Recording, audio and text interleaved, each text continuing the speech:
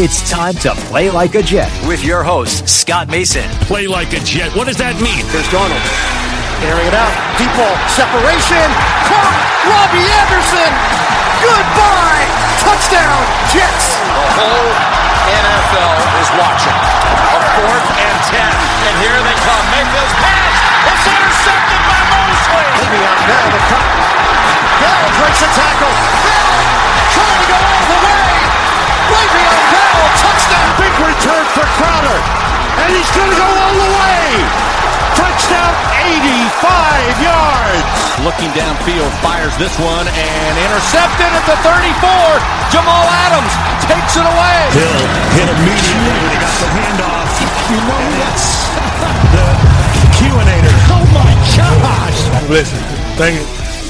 From the Vivid Seats Studios, use the promo code OVERTIME to get yourself up to $100 off your very first purchase when you download the Vivid Seats mobile app. This is Play Like a Jet. My name is Scott Mason. You can follow me on Twitter at PlayLikeAJet1.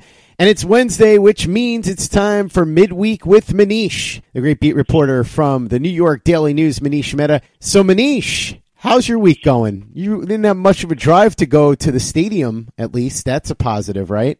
Yeah, less traffic, but the same product on the field, unfortunately, for 3 hours. Hopefully, we're going to see something different, though, this Sunday at Metlife Stadium because Sam Darnold is going to be back. He was medically cleared, and so it doesn't necessarily mean that the Jets are going to beat the Cowboys, but I would imagine that they're going to be a lot more competitive on Sunday. Well, I sure hope so. They scored 3 times out of 50 drives, believe it or not, in 4 games. So, obviously Darnold is an upgrade over Luke Falk, and I would assume that the offense would at least have a pulse. I actually do think that the Jets have a real chance of winning this game, and sounds strange to Jet fans who have watched this team play for the first month. But if Darnold does, in fact, look like himself, I think, even though Dallas has a formidable defense, and they were vulnerable against Green Bay, but for the most part this season they've been a pretty tough unit. I do think that we'll be able to see Sam Darnold move the ball. Chris Herndon will be back as well. So that coupled with the fact that it looks like Dallas won't have both of their starting tackles, to me means that Adam Gase has a real opportunity here to win his first game as a Jet head coach. There can be no doubt that while betting on the Jets the last couple of weeks would have been a fool's errand, this week might be different because at least Sam Darnold offers hope. So if you're looking to place a wager on the Jets, get in there early before the line might swing a little bit.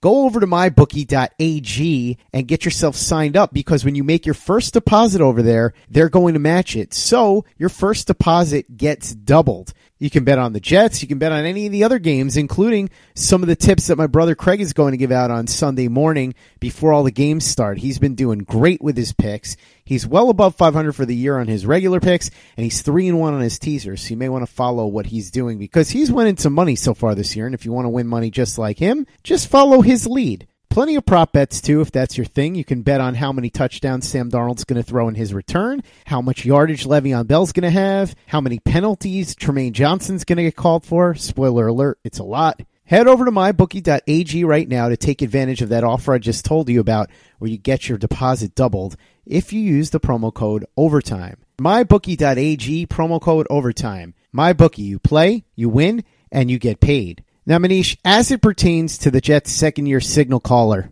how much do you think we can reasonably expect from Darnold coming off this long layoff and mono? I know that he's certainly going to be an upgrade over Luke Falk and Trevor Siemian. It wouldn't take much. But would you say maybe like 80% would be shooting for the moon at this point? It's hard to know. That's really the big mystery here. How is his body going to hold up for 4 quarters from a conditioning standpoint? He hasn't played a game in over a month now. So the good news is that he's only 22 years old, so your body does bounce back quicker at that age, especially if you're an elite athlete, than it would if you were an older player. So I can't definitively answer that question. I don't know, Scott, if he's going to be 80% or 70% or 90%. It's a difficult thing for anyone to know, and honestly, I don't think Sam Darnold will truly know until he's actually in the game. But if he plays reasonably well, again, I do think that the Jets have a good chance here to finally get off the schneid. So moving past the positive news about Sam Darnold that's going to have everybody fired up heading into this game against the Dallas Cowboys, what else is going on around the team in terms of injuries and returns? We know that Herndon is going to be back, Copeland is going to be back, but we don't know about the injuries. What's going on with Jordan Jenkins? What's going on with C.J. Mosley? Are these guys trending towards playing? Well, the big one is C.J. Mosley. Of course, he hasn't played since injuring his groin in that second half of Week 1 against Buffalo, and the early returns are not promising. Adam Gase said that he believes that Mosley is quote-unquote close. He just doesn't know how close. Not necessarily a ringing endorsement for his availability against Dallas. So I think you just have to be in wait-and-see mode with Mosley. And as we talked about last week, Scott, the injury was a little bit higher up on his groin, and because of that, that has really slowed his recovery time. And as we've said really now for a few weeks now, whether it's a hamstring or a groin, those soft tissue injuries are so difficult to predict. And I wouldn't hold my breath that C.J. Mosley would be back for this game. As far as Jordan Jenkins goes, I don't believe he's going to be back. He's dealing with that calf issue. I think he'll be out. Henry Anderson was a new guy who popped up on the injury front along that defense. He got hurt on that first drive in Philly. My understanding is that it's a sprained AC joint, really a pain tolerance issue. Adam Gase characterized it as a week-to-week type of issue. And again, I don't believe that it's a long-term type of situation. At least my information is that the Jets don't think that he's going to be out for months or anything like that. But it's going to be difficult for him to play this week. He does have a high pain threshold, but I do think the wise course of action would be to, at the very least, sit him out for this game. We'll see how he feels the following week with that extended time for the Patriots Monday nighter. But that's an important hit. And I know that Anderson hasn't produced to the level that he did last year when he had those 7 sacks. But you kind of thought that defensive line rotation was getting right with Quinnen Williams coming back last week. That gives all of those guys a little bit more of a breather. It cuts down their snaps to keep them fresher and ostensibly better down the stretch of games, but now it looks like they're going to be shorthanded with Anderson out. You had mentioned the 2 guys coming back off of suspension, Chris Herndon and Brandon Copeland. Chris Herndon actually has always been in the building during his suspension because of the nature of his suspension. He's been in the meeting rooms and such, so he gets to go on the field.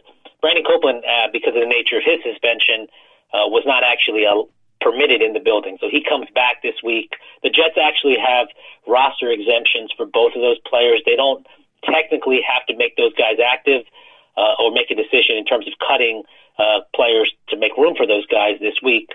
But I would be extremely surprised if Chris Herndon wasn't active. I fully expect him to be active and to be a significant part of the offensive game plan. We'll find out about Copeland in terms of him being active or not by the weekend. They could use the Brandon Copeland that we saw last year coming off the edge, but they are happy with some of these younger players that they have.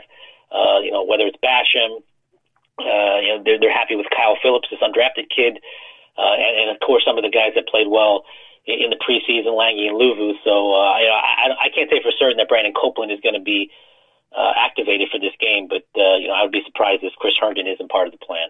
Adam Gase spoke to the media on Monday, following up on some of the things he said Sunday after the game. Anything interesting come out of that? Well, the one thing that jumped out to me was that he was really asked a softball question about whether he would have done anything differently or tried anything new to try to get the Jets out of this malaise, anything over the past 4 games differently. And I thought he gave the worst imaginable response when he said that, looking back on it, he doesn't think that he would have done anything differently, which is odd to say, given the fact that the Jets have only had 3 scoring drives out of 50. And even saying that out loud is really incredible. 3 scoring drives out of 50, 17 offensive points in 16 quarters. The Jets are last in the NFL in total yards per game, points per game, yards per play, passing yards per game, third down efficiency, and they're 30th in rushing yards. That doesn't that doesn't make sense, really. Even if you think of terrible teams, the fact that they could be this poor in so many different areas, and then for the coach to say he doesn't think that he would have done anything differently is ludicrous, frankly. I don't know if he's just trying to put on a brave face publicly or if he's delusional. Either way, I think it's a bad look. I'm not saying that Adam Gase has done a great job by any stretch, but you talked about getting more creative with Luke Falk and trying different things. What exactly is it that you're suggesting he should have done? Well, there's a bunch of stuff. I think if you look at things fundamentally, the way football is played right now, and this isn't a hard and fast rule by any stretch, but typically creative guys pass the ball on first down. This isn't an establish the run 1980s mindset. That's not to say that you can't win games establishing the run, because there's a lot of creative guys who run all over the field from time to time, who are some of the most respected offensive coaches in the league. If you just look back to Monday night when Kyle Shanahan, he ran all over the Browns defense, but he did those runs in very creative ways. Now, he used 21 personnel, which is using a fullback and one tight end, because they've got a really good fullback in Kyle Juszczyk. But if you look at the designs on those runs, they weren't your turn around, hand it to the tailback type of run.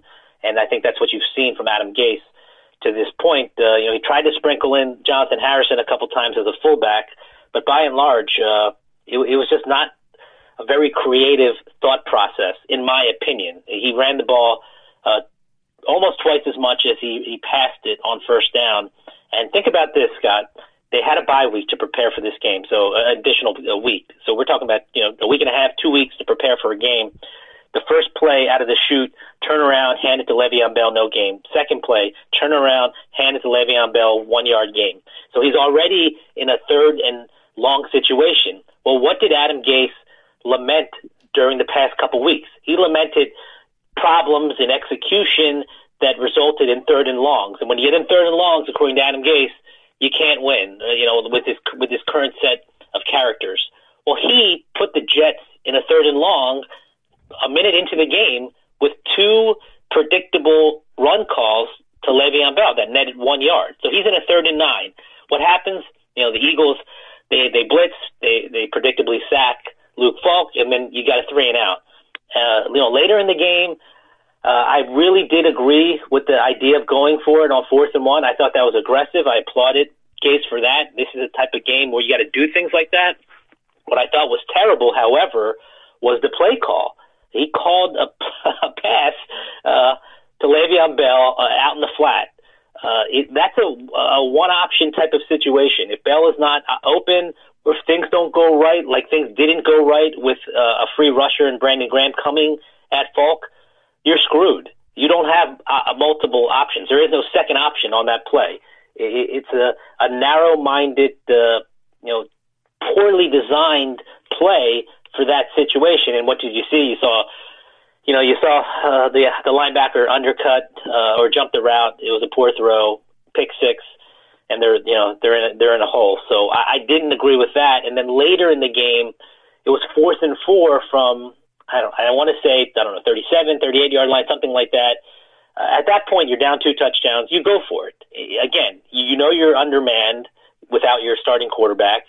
You go for it. Instead, it didn't seem like Gase knew exactly what he wanted to do, because if you remember, the Jets decided to kick a 55-yard field goal, but they called a timeout. They burned a timeout, wasted a timeout, essentially. Before that, they had Sam Ficken try a 55-yard field goal into the wind.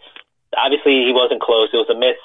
It was just a poor decision. I mean, those are types of decisions that have nothing to do with anything other than Adam Gase. You can't blame anybody else other than Adam Gase for those decisions that I just outlined. And that's what's disheartening, and I think if you're a Jet fan, that is what should be troubling. Yes, the offense is going to not be as good with Luke Falk as it would with Sam Darnold. Nobody's debating that. But they're not playing competitive football on offense. And I know I touched on this last week, but look around the league, whether it's Jacksonville and Gardner Minshew, that game came down to the last play before Jacksonville lost. Look at Kyle Allen. Kyle Allen's career path is very similar to Luke Falk. He was a practice squad quarterback all of last year until week 17. He got one start last year, comes this year, and they're winning games. They're competitive. Their offense is, if you look at the skill positions, it's very similar to the Jets' skill positions. Kyle Allen has Christian McCaffrey. Luke Falk has Le'Veon Bell. The receivers are, youngish type players, but no dynamic player, whether you're talking about DJ Moore, who I think can be a good player, or Curtis Samuel versus Robbie Anderson. It's a very similar structure on offense, yet somehow the Panthers are competitive and winning games, and the Jets are, looking like a high school outfit. So that to me is most troubling. And I didn't mention, I didn't mention some other situations, but the fact that the Jets are not competitive, that is the big red flag for me for the first quarter of the season. While sports can bring us so much joy, it can also bring us a lot of unwanted stress, and that stress can make it difficult to concentrate, relax, and get decent sleep. Sunday Scaries was launched in 2017 by two best friends and business partners, Bo Schmidt and Mike Sill. They operated a full-service bar with 50 employees and were always exhausted. They tried all kinds of products, but they didn't work. Then they started experimenting with CBD. They loved the effects and regained control of their days and nights, but they wanted better CBD products. So what they did for themselves was specially formulate CBD gummies with vitamins D3 and B12 that were super consumable, easy to take on the go, and effective. Long story short, their specially formulated CBD products and vitamins helped relieve the overwhelming angst they felt on a daily basis. So in July 2017, they named the company Sunday Scaries and began sharing their products with friends and launched their online store at sundayscaries.com. With tens of thousands of customers, monthly subscribers, and a 100% money-back guarantee, Sunday Scaries has always been on a mission to transform a worrisome nation into a chill one. And right now, we have a bonus for you. Get 25% off all products at sundayscaries.com when you use the code OVERTIME. Again, 25% off all products at sundayscaries.com when you use the code OVERTIME. Hey guys, Greg Peterson here with the Baseball Betting Podcast. As we know, the MLB season is back in our lives. It's going to be a 60-game sprint unlike anything that we've ever seen before, and I'm going to be giving you picks every single day, 7 days a week with Major League Baseball. We're also going to be keeping up with the KBO as well. If you like baseball and you like being able to make some money, subscribe to the Baseball Betting Podcast with Greg Peterson on Apple Podcasts, Google Play, Spotify, Stitcher, TuneIn, or wherever you get your podcasts. Play like a Jet. Play like a Jet. I'm in no way defending Gase. I don't think he's done a great job so far, but we were both there in the stadium, Manish, so we got to see everything from all angles.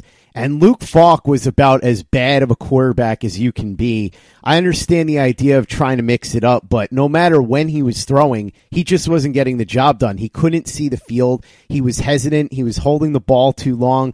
As Brian Baldinger likes to say, he was seeing ghosts. The offensive line wasn't able to block. The receivers were getting open a fair amount of the time. Luke Falk just couldn't see them. And in fairness to Kyle Allen here, I do think that the Panthers have a better team, but they were also playing against easier competition. Luke Falk had to play against the Pats and the Eagles on the road. So, yeah, they could have done some things, and I'm not denying that. I don't think that the play calling's been great, but I think there's a limit to really what you could have done no matter what, because when your offensive line is this bad and your quarterback is this bad, you're kind of shuffling deck chairs on the Titanic. Don't you see that to an extent? Yeah, I look at it this way. This is the way that I look at it. And I think I've said this before. People can think of excuses if they want. Excuses are readily available. Anybody can find an excuse. The Eagles had a NFL low 3 sacks entering this game. Were they better than that? Yes, they were obviously better than that. I mean, they're not as good as 10 sacks a game better, but they were obviously better than that. Are there issues on the offensive line? Absolutely. There's no denying that. They had 2 new starters in there, one of them being a rookie at right tackle. There are ways to roll your quarterback out. You don't have to have Kyler Murray back there to roll a guy out of the pocket. You can do things to mitigate some of those offensive line concerns. Now, you're not going to eradicate them. They're going to pop up, but you can mitigate some of that with your play design. And then I will go back to what I firmly believe, and this was a hot button topic all of last week. I thought it was coaching malpractice not to give Luke Falk first-team reps until he was shoehorned in on Friday after Sam Darnold wasn't medically cleared. People on the other side of the debate say, well, you could give Luke Falk reps until the cows come home. It's not going to matter. I think that is patently unfair. He has one career NFL start. I don't know what Luke Falk's going to be. I don't know if he'll be in the NFL in 2 years. I don't know if he'll be a backup. I don't know if he'll be a guy bouncing around the league. I cannot say that for certain. I don't think anybody in the NFL can say that for certain, because if you asked anyone in the NFL outside of Jacksonville who Gardner Minshew was, I can guarantee you that more people than not would have no idea that this guy was, a productive quarterback in college, a sixth-round rookie. And look what he's doing. Well, how is he doing that? Well, how can that be? A guy who was a sixth-round rookie playing well and playing productive football. Part of that is coaching. Part of that is play designing. Part of that is preparation. If you do not give a quarterback who's a sixth-round player in his second season, 1 year of experience learning Adam Gase's offense, but only one career start, if you don't give that guy maximum practice opportunities to try to attack a particular team, in this instance the Eagles, you're going to get a miserable result. You're going to get a lot. You're going to get a lot of what we saw on Sunday. So the idea of Adam Gase not adequately preparing this guy is nonsensical to me.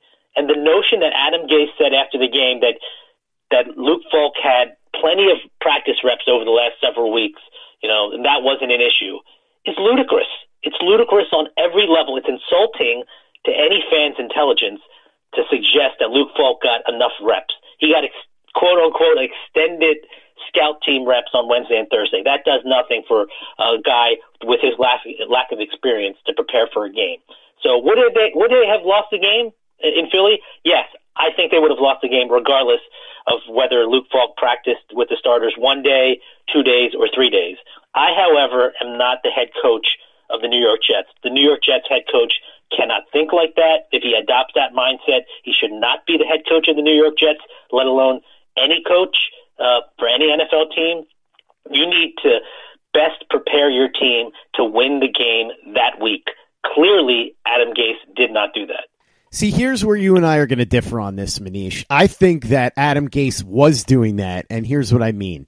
I think he thought there was about a 50% chance that Sam Darnold was going to play, and he realized that his only chance to beat the Eagles was if a healthy Sam Darnold was out there and fully prepared. So he rolled the dice and he gave the first team reps to Darnold, hoping that he would be cleared. When he wasn't, what are you going to do? That's just the chance that you take when you give those reps to Darnold. I think he realized that if he gave all those reps to Falk, he still had no chance to win, and so he took a calculated gamble that didn't pay off. But the alternative was to give all the first team reps or a lot of the first team reps to Falk. Then if Darnold gets cleared, maybe he's not as ready as he can be. Even if Falk gets all those first team reps, it's only a marginal improvement. You can't expect him to move mountains overnight. So that's where I'm coming from with this. I do think that he felt he was putting his team in the best possible position to win.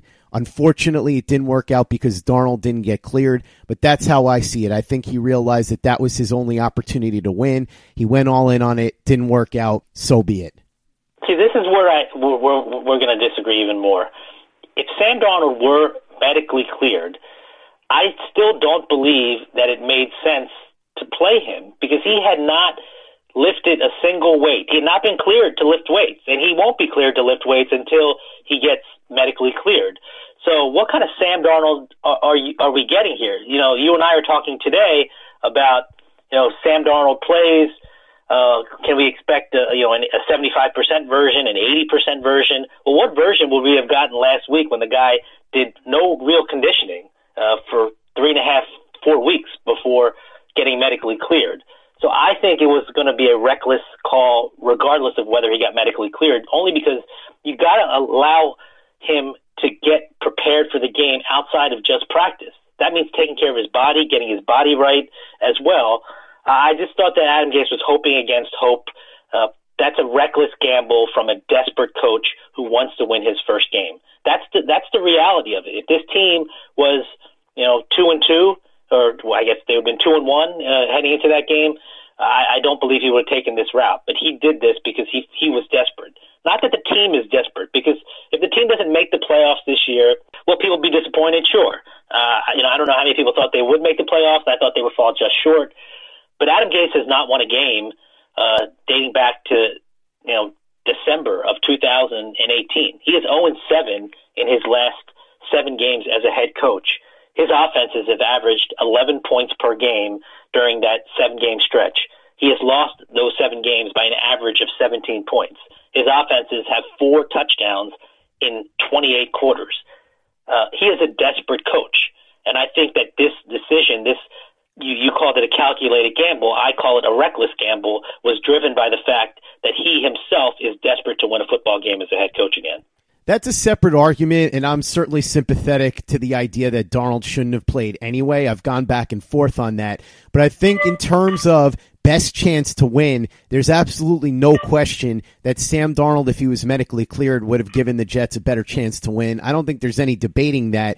No matter how sapped of energy he is, he's going to be a better opportunity for you to win out there quarterback than Luke Falk. I think we can clearly see that now. So it's definitely a different argument as to whether or not you're rushing him back, or it's safe to play him, or it's smart to play him for the reasons that you said. But if we're talking strictly about best chance to win, no question that Sam Darnold was the better chance to win. And of course, if he was medically cleared, he wouldn't have been at any more risk of major injury to that spleen than he would have been before the mono. So I see where you're coming from, but I definitely think that Gase was proceeding in a manner in which he felt that he was going to be giving the Jets their only chance to win. He rolled the dice. It didn't work out. And like I said, I know what you're saying, that giving Falk more reps would have helped, but I don't think it was going to help enough to turn him from what we saw in Philadelphia into something good enough to compete against the Eagles. I just think that's unrealistic. I guess we'll never know.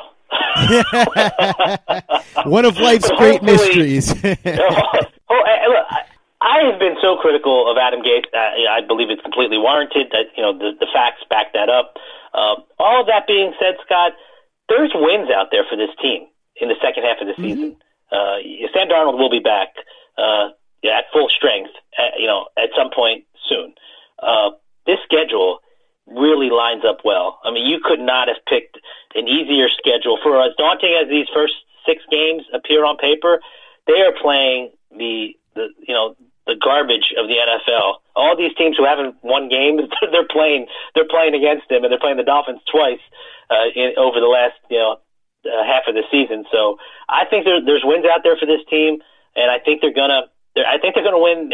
When I say a bunch of games, it's all relative. I think they could.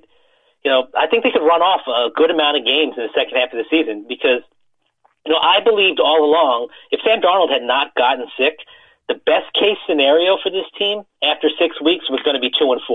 I believed that they would have been 2-4. I was going back and forth 1-5, 2-4. I settled in at 2-4, and my final prediction for this team before the season was 9-7. So if I thought they were going 2-4 and then finishing with a 9-7 record, I thought they were going to really get hot, in the second half of the season. And I still believe that they can do so, even with a lot of these issues that we've seen in different areas on the team. I think they can, for lack of a better phrase, I think they can catch fire here, after the Patriot game. And I think it won't manifest itself into that 9-7 record like I thought. But I would not be stunned. Maybe this sounds outrageous, but I would not be stunned if this team finished 8-8. Now they're going to have to beat Dallas on Sunday, but I would not be surprised if they finished with a 500 record. Hey guys, this is Greg Peterson, host of the podcast Hoopin' with Hoops. Despite the fact that college basketball is in the offseason, it's never too early to get a jump start on taking a look at these teams because there is now 357 of them for the upcoming 2020-2021 college basketball season. I'm going to give you guys a deep dive on every last one of them, keep up with all the transfers in college basketball, and so much more. You are able to subscribe to Hoopin' with Hoops on Apple Podcasts, Google Play, Spotify, Stitcher, TuneIn, or wherever you get your podcasts. Play like a Jet. Play like a Jet. I've been extremely critical of Adam Gase, even going back to the hiring. In fact, at the time, Manish, you were praising the hire, and I was going scorched earth on it. I haven't changed my opinion on Adam Gase at all. All I'm saying is I'm trying to be as fair as possible and say, let's give this guy the rest of the year and see what he does when he has his players back. And then once the season's over, we can fairly judge. Because I think we can both agree on this. There's zero chance that Adam Gase is getting fired during the season anyway. There's probably not a huge chance that he's getting fired at the end of the year regardless, but he's definitely not getting fired during the season. So we might as well just see how this plays out. As the great Hunter S. Thompson once said, buy the ticket, take the ride, right? Yeah, look, I understand fans are upset. I totally get that. They're not firing Adam Gase during the season. They should not fire Adam Gase during the season. Again, this is all assuming that nothing happens off the field. You know, that takes it to a whole different level. But just from a football perspective, for as much as I've hammered Adam Gase, I am not advocating for him to be fired during the season. And I've been consistent in saying that I don't think it's good business to fire a guy after one season as well. Look, if they finish 0-16, which they're not going to do, but if for whatever reason they finish 0-16, okay, then I guess everything is on the table. But I don't think it makes any sense. I don't think it's good business on any level to fire coaches like that. And you're absolutely not going to fire a coach in the middle of this first season based just on poor results. That doesn't make sense. I'm actually trying to think if that's happened, and I don't believe that's ever happened. I could be wrong, but that hasn't happened. That should not happen. Adam Gase does not deserve that. As you said, let's get a bigger picture evaluation of him after the season. My job, however, is to hold him accountable in the moment. I can't go to bed and wake up, on January 2nd and then say, okay, now I'm going to make my assessment of Adam Gase. I do have to evaluate him and the other coaches and the other players in real time. And that's my job. That's the media's job.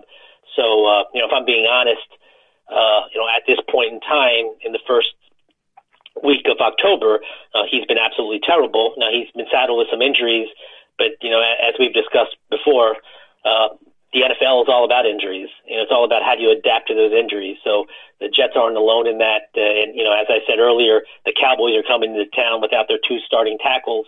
No one's going to feel sorry for themselves, for that team. The Jets clearly should not care that Dak Prescott's going to have two backup tackles protecting him. They've dealt with their own issues, and the Cowboys shouldn't care that Sam Darnold isn't full strength or not playing or missing C.J. Mosley. None of that stuff matters. It matters for excuse making, but the reality is that teams have to adjust and adapt to guys who get hurt all the time. And Adam Gase deserves an opportunity here to see what he can do when some of his guys get healthy.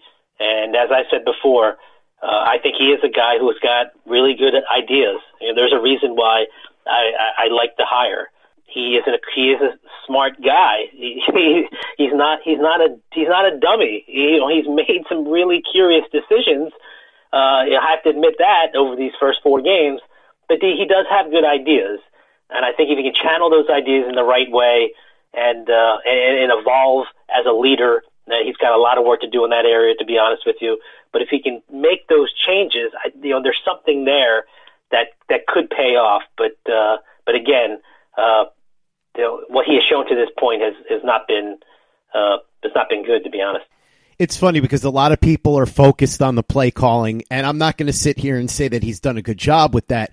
But I think going back to his Miami days, that wasn't really the big problem with Adam Gase. The big problem with Adam Gase was all the other things that go into being a head coach, because there's a big difference between being an offensive coordinator and a play caller and being a head coach. And so you saw a lot of people step up and say nice things about Gase, but if you looked at who was saying it, it was mostly guys that played for Gase when he was an offensive coordinator. He had a lot of problems with the players and everything surrounding the head coaching position besides calling plays when he was in Miami. And so to that end, Manish, you look at, like you said, the Jets with an easier schedule down the stretch after they may start off 0-5, 0-6, 0-7, whatever it is. And you wonder, can Adam Gase keep this locker room together so that they can make a run at the end of the season. And I think that's going to be a big part of how we judge him now, is whether or not he has learned from the disaster in Miami and he is able to galvanize this locker room even under terrible circumstances. And I believe you reported this. The players had a player-only meeting, so this is going to be the first of what could be a few of them. If Adam Gase loses these guys and they start having players-only meetings where they're largely complaining about him, then it's going to be a problem. So I'm keeping my fingers crossed that that doesn't happen. To the best of your knowledge, what went on during this players-only meeting? Well, look, I thought it was a good idea. I mean, I actually thought they probably should have done that before they broke for the bye. But whatever. It's the same thing. It's not anything groundbreaking. It's just let's stick together type of mentality, and essentially, it's the defensive players kind of saying, "Look, we have faith that the guys on the other side are gonna pick it up." And I think part of that faith, of course, is rooted in the fact that Sam Darnold, is ultimately going to be their starting quarterback for the remainder of the season. So it'd be easy for the defensive players to be upset. Clearly, no offensive players have any reason to be mad at the defense, given how things have played out.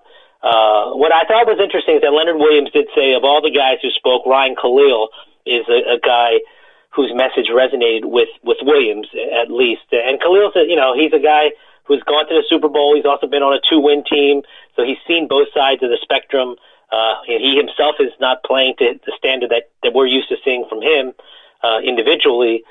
But it's really, at this stage of the season, you're one quarter into the season, it's tough to jump ship on a new coach unless something is completely off. Something really wrong. I mean, there are obviously things that are wrong with what's going on, but something would have to be just really catastrophic for guys to start having infighting, 4 games into a new regime. So the idea of sticking together and the idea of understanding that, hey, you're one quarter into the season, just like, and I thought that Leonard Williams explained this really well, just like in a game. If you're down 7-0, if you're down 14-0 after one quarter, you don't pack up and go home. You've got 3 quarters left to win that game, and the Jets players are looking at it like we've got 3 quarters of the season left to win this season. And what does win this season mean?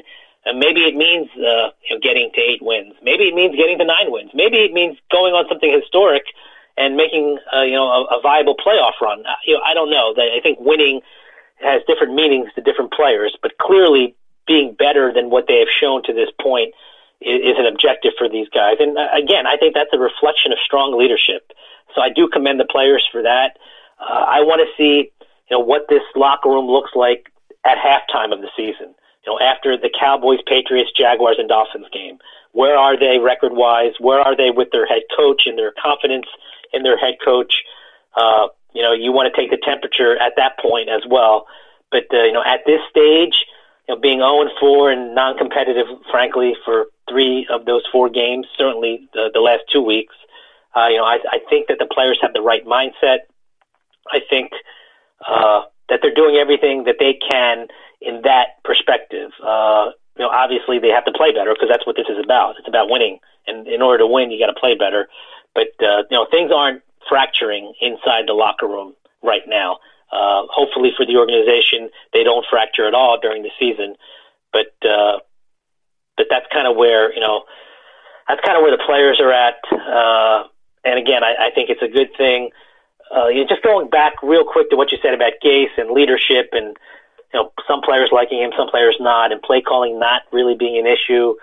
Some players did have issues with his play calling. I guess, no play caller is perfect in that respect. Just another troubling thing that came out of the locker room the other day was what Le'Veon Bell said. Yep. When I asked him specifically about Luke Falk and how challenging it was for a guy in his second start to play, given the circumstances leading up to the week, he actually said that Falk did reasonably well. There were some issues, however, with players lining up after the team broke the huddle. So Falk would spit out the play, and then for whatever reason, guys weren't sure where to line up. And I had noticed in game that Demaryius Thomas had an issue a couple times, and I thought that was odd only because he had been in Adam Gase's system for such a long time and thrived in that system. But it wasn't just it wasn't just Thomas. It was like there were other players who were having issues being lined up. So the question that I have to immediately ask is, well, why is that happening? Because to me, that's a coaching problem. I don't know if that's an Adam Gase problem. I don't know if it flows below Adam Gase. I don't know what the issue is, but there's clearly a disconnect when players are unsure where to line up after a play is properly called in the huddle. And I asked Gase about that on Monday. He said there was not an alignment issue, which runs in contrary to what Bell said. Bell said they had problems lining up. Gase specifically said that guys had some confusion in terms of what depth of route they were running, things of that nature. And that, to me, that just means that they don't understand what the play is. Mm-hmm. They're hearing the play, but they don't know what the play is. So doesn't that come down to teaching? Mm-hmm. Because the only other alternative, if you're not saying that's a teaching problem or a coaching problem, the only other answer is that the player isn't, a particular player isn't smart enough to understand the play. So which one is it? Are the players not smart enough to understand the play, or are they not properly being coached as to what to do during the play? It's one or the other, and neither one of them is good. Yeah, there's no question about it, and that's a reflection on Gase. I was actually going to bring that up. Those are the kind of things that are on him no matter what. I don't care who your quarterback is. I don't care how bad your offensive line is. That's a coaching issue, and that's got to get fixed quick. Yeah, yes. I mean, you're right. It does have to get fixed quick, or they're never going to win. They're not going to be competitive. It doesn't matter if Aaron Rodgers is a quarterback. If guys don't know what the play means, then how are you going to function as an offense? It's ludicrous to me. It's really unbelievable. When Bell said that, we didn't have enough time to kind of delve into that, but he said that, and my ears just kind of perked up, and I just could not believe that in week 5, coming off a bye, that players didn't know either where to line up or what to do on a specific play. Isn't that why you practice? Mm-hmm. What are coaches doing? What is Gase doing if he is not teaching his players what to do on a specific play? That to me is elementary stuff. It's basic stuff. It's stuff that you should have already installed during OTAs, before minicamp, before training camp. I don't get it. And again, it's really either the coach is not properly teaching the players, or the players are not smart enough to understand. And I don't want to believe that it's the players aren't smart enough to understand. These guys have been playing football their entire lives. I think they understand. It's just, are they being taught the proper way? And as you said, I can't look at this particular situation in any other way other than to conclude that's an indictment on Gase. Yeah, there's no question about it. And like I said, communication was never his strong point, and that's something that he's going to have to fix. And to me, the big test for him is going to be once he gets his players back and once the schedule gets easier, let's see what happens if he's able to hold this team together, if we stop seeing sloppy stuff like you were just talking about along the lines of what Le'Veon Bell said, if we stop seeing penalties, if we stop seeing undisciplined things. That's when we're really going to know if Adam Gase has grown at all from his time in Miami. Early returns, not great, but I just want to be fair to Adam Gase and make sure that he's getting judged properly because, as we've both said, he was brought in here, and one of the major jobs that he was told he was going to be responsible for was the development of Sam Darnold. So let's see if he can take Sam Darnold to the next level. Manish, I've been clear that I think that Adam Gase deserves a clean slate here in New York. And so even though things haven't gotten off to a good start for him, I do want to see how he handles things the rest of the way. But one thing that he's definitely going to have to improve upon from his time in Miami was how he handles critics. He didn't do a good job of that in Miami. It's starting to veer in that direction here in New York. And the organization seems to be following suit, making it pretty difficult on the people that cover the team. Yeah, it's interesting because on Monday's conference call with Gase, the team intentionally tried to limit questions from those people who have been particularly critical of Gase. They make the judgment call on what is critical and what's too critical. It's really a page out of James Dolan's playbook. You know how the Knicks handle the media, and it's extremely odd, and it's really reflects poorly on the Knicks. But the Jets have somebody who is very familiar with James Dolan, their senior vice president of communications and content, Eric Gelfand, who oversees all of these conference calls. He oversees the media relations department. He spent 12 years working with Dolan at MSG, and apparently they believe that the best tactic to deal with people who are critical of the coach and of the team is to try to silence them as best as they can. So it's an interesting dynamic because the conference call setup is not an open conference call. It used to be. They've recently changed it a few weeks ago. In the past, reporters can, ask Gase whatever question they want. It's an open line. The Jets now have a system where you have to, press *3, I believe, to get in the queue. But what they were doing yesterday strategically was that if you asked, if you wanted to request a question, you would put in *3. Everybody got one question minimum. They can't make it obvious that they're trying to freeze out anybody in particular. So everyone got one question. However, if you were critical of the team, clearly I've been the biggest critic of the team, they limited your opportunity to ask Gase a question to one time, whereas they went back to other outlets 3 times. One outlet got 6 questions. I mean, it's all based on how they view your reporting. So if they're not happy with your reporting because you're being critical of an 0-4 team that has the worst offense in the NFL by every objective statistical measure, they're going to try to silence you. They're trying to muzzle you. This is really not the first time they've done it. That's why I said it's not entirely surprising. They attempted to do that in training camp by restricting access if you were overly critical. That attempt failed, so they're trying a different avenue. It's just counterproductive. The bottom line is, how are they producing? It kind of goes back to what Adam Gase said, if you remember, in the offseason, which is that, hey, all that matters is wins and losses. The reality is that if you're not winning games, if you are losing, and if you are among the worst teams in the NFL, and let's be honest, to this point in the NFL season, the Jets are one of the worst teams in the NFL. They're one of a few teams that hasn't won a game. So if you're a reporter, and if you're an objective reporter, you have to chronicle what's happening. And what's happening is that this team has been saddled by injuries, yes. Other teams have been saddled by injuries and have overcome them, but this team is not producing. The team is overly sensitive to that criticism. It's a bad way of conducting your business, in my opinion. I don't work for the team, however, so I don't make those decisions. But it really comes across as thin-skinned. It comes across, frankly, as vindictive when you take that approach.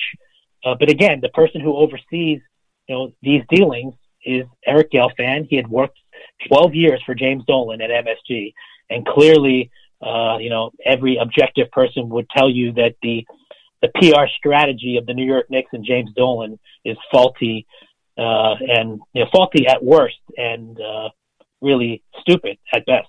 These are the kind of things that you can get away with when you're winning all the time. Bill Belichick can do whatever he wants with the media and no one's going to care because the Patriots are consistently winning. But when things aren't going well, everything is going to get scrutinized. And so the Jets better find a way to start winning fast, or these are things that are going to start to be looked at in a negative light, not just by reporters, but also by fans and members of the public, because it's just going to be looked at as a bad organization trying to sweep things under the rug.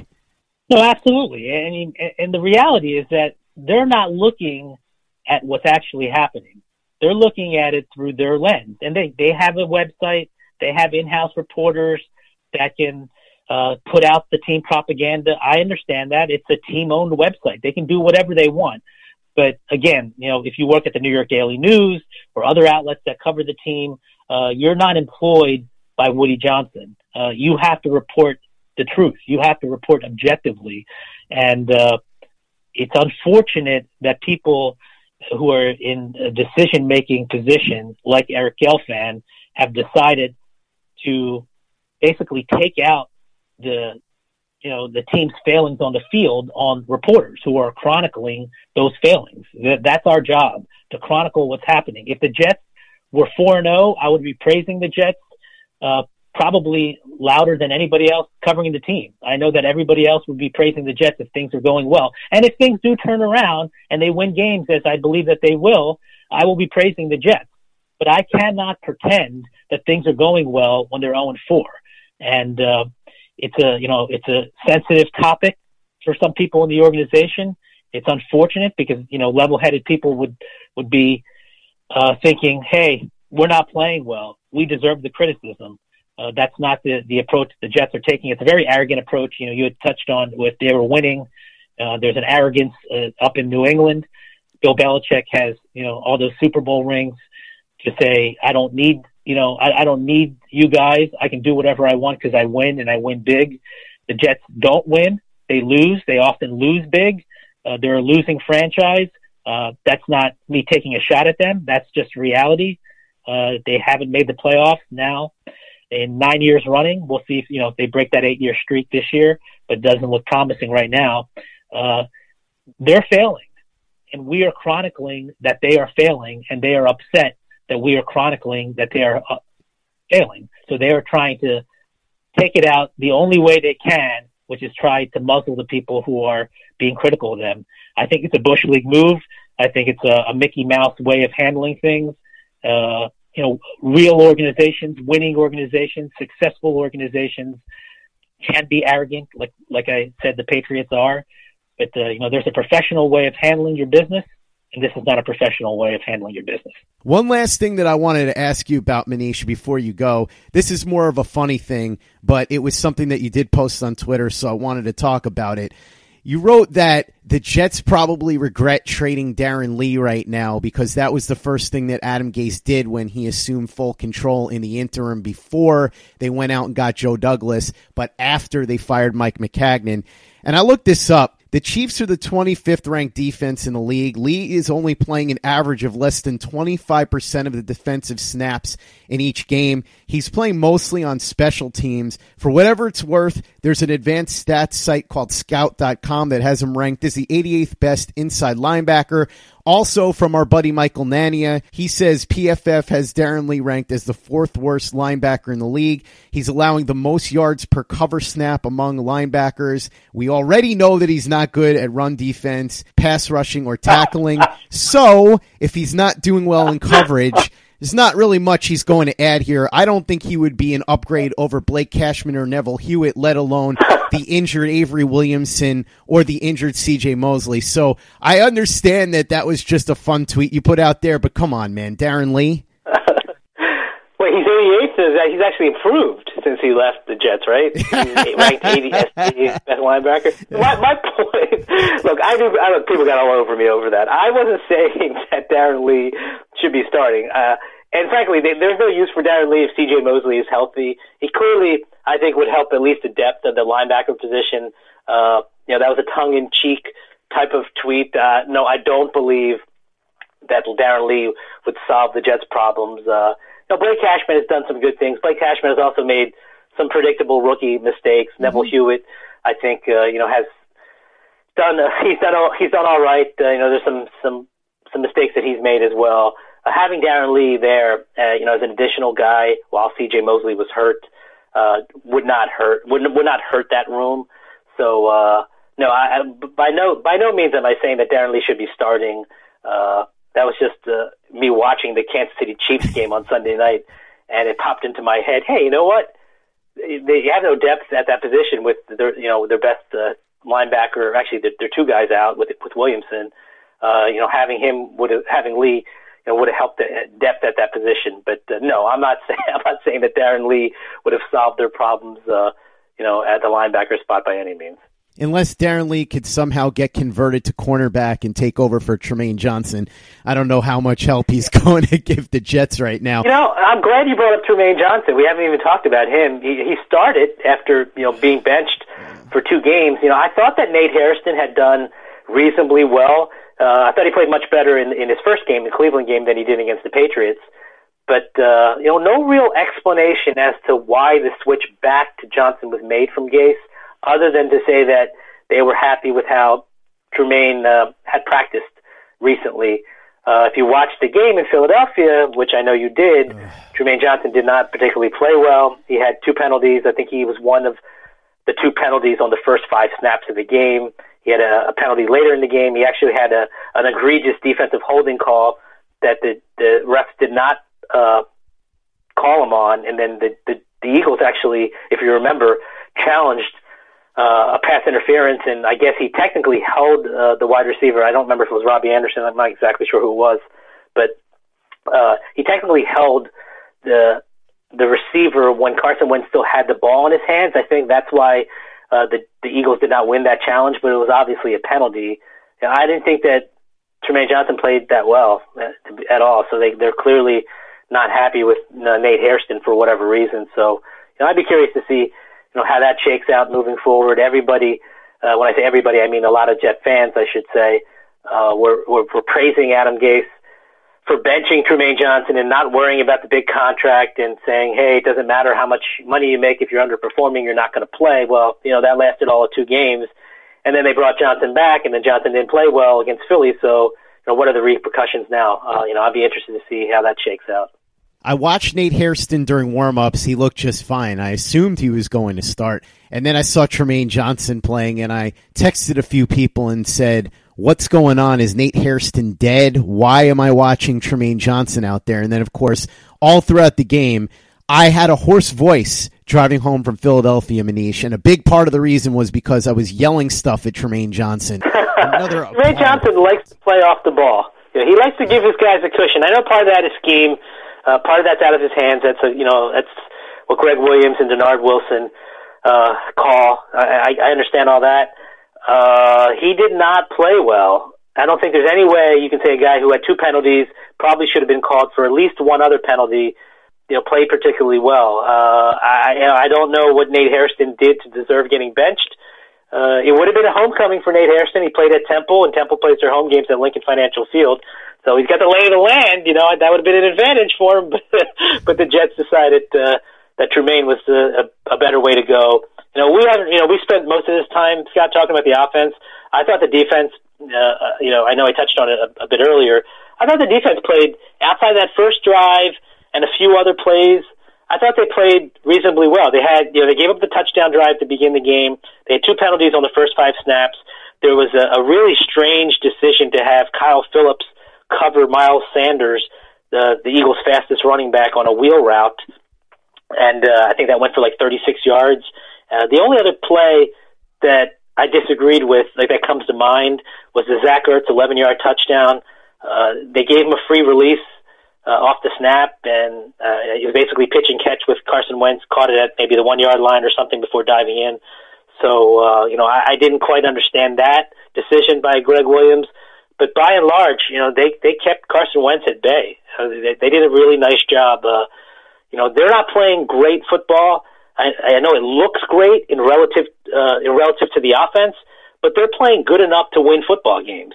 So they do deserve better. I thought they played well. And, outside of the first 3 drives in New England, as I said, when they gave up 3 touchdowns, that's inexcusable. That's terrible. Outside of that, from that point until now, they've played good enough to win games. The offense should be good enough to win a game when your defense plays like that. Again, they're not an elite defense. They're not a great defense by any stretch, but they're playing better. So I'm very curious to see how they play against, again, a banged-up Cowboys offensive line, a Cowboys team that does have weapons, Zeke Elliott, Amari Cooper, Michael Gallup. I guess you even got to account for old man Jason Witten. But they're playing well, and I'm actually encouraged by this defense getting better as the season goes on. And when they get to face these anemic offenses coming up, I think they could go from a very good defense to potentially a great defense over the second half of the season. So I guess that just kind of lines up to what I said earlier, which is there are wins out there for this team in the second half of the season. It's just going to be a matter of whether Adam Gase can pull it out of them. I think the defense played respectably. I wouldn't say they were amazing or anything like that. They were helped a little bit by Carson Wentz making some bad throws. There were a couple of times where he had wide open receivers that he missed. There was one there that he overthrew that would have been a touchdown. And as far as Trumaine Johnson goes, he would be the biggest downside by far of that defense, although I would say Darryl Roberts would be second. Trumaine Johnson, as you said, he likes to play off the ball, but there's off the ball and then there's playing in another zip code. And by the way, if you're going to play off the ball, probably don't get called for a whole bunch of penalties on top of it. So I'm not sure how he could have played any worse, and I'm looking forward to hearing whatever the excuse is going to be for why he plays again against the Dallas Cowboys. Like you said, I don't know what it is Nate Hairston did to deserve not getting to play after what Trumaine Johnson's done, but if they want to go with the excuse of Trumaine Johnson looking good in practice, fine. I don't know what the real reason is, but perhaps we will find out at some point. Manish, I'm actually going to rely on you for that. You're the ace reporter. You find out the real story behind what's going on. Well, Trumaine Johnson's going to have to likely be called on whether he starts or comes in relief against Dallas because they do have two formidable wide receivers in Amari Cooper and Michael Gallup. Either way, he's going to have to play much better in a reserve role, or if he does start again, because two penalties, potentially more, is not going to get it done against this Cowboys passing attack. Well, I'm putting it out there right now, Manish. If Trumaine Johnson plays against Dallas the way that he played against Philly, and he still starts the week after, I'm going to start to think that he's got blackmail material on somebody in that building, because he's got to do better than that this week against the Cowboys, or I am going to pull out what's left of my hair watching the Jets the rest of the season as this guy continues to just get torched on a weekly basis. Manish, fingers crossed that your prophecy comes true and the Jets actually beat the Dallas Cowboys this week. We will see, but if they do, it will certainly add a little bit of spark to a season that could desperately use it. Thanks so much for coming on again this week. Really appreciate it. What do you got cooking in the daily news right now? I know you've always got something going on. You're always stirring the pot. What's happening with the daily news right now? Well, I can't really say. I am working on something, but I can't really say. I'm sure that some people will not be happy with it. Some people will be happy with it. That kind of goes with the job description. But, yeah, we'll try to hold some people accountable. Let's put it that way. Okay, sounds like a good teaser for the article when it drops, and certainly something that we can talk about next week. So make sure that you're following Manish so you're able to see his new mystery work when it comes out sometime later this week. And for the latest and greatest in New York Jets podcasts, you know where to go. That's Turn on the Jets Digital and turnonthejets.com.